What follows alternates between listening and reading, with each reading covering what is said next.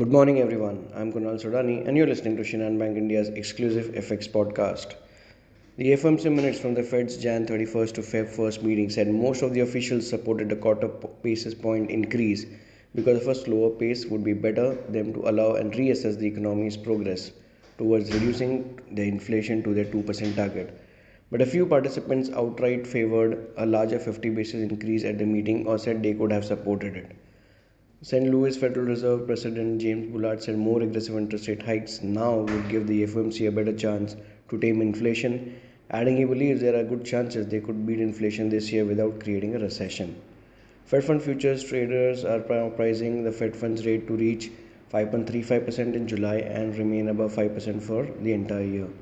The Fed's target range stands to 4.5 to 4.75%, which have risen rapidly from March 2022.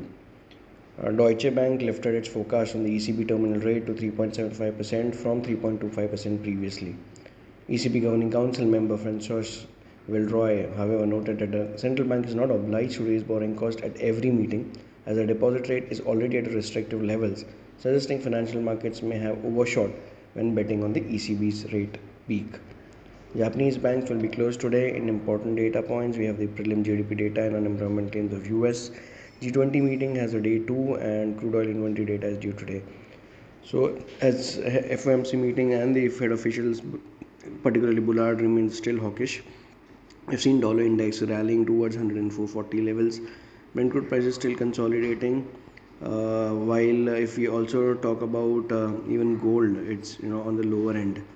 So taking all into cues, it still continues to be a range-bound session for dollar rupee, with 82.60 acting as a support while 83 big figure acting as a resistance for the day. So that's all from my side, friends. Wishing you all a very happy and energetic day. Thank you.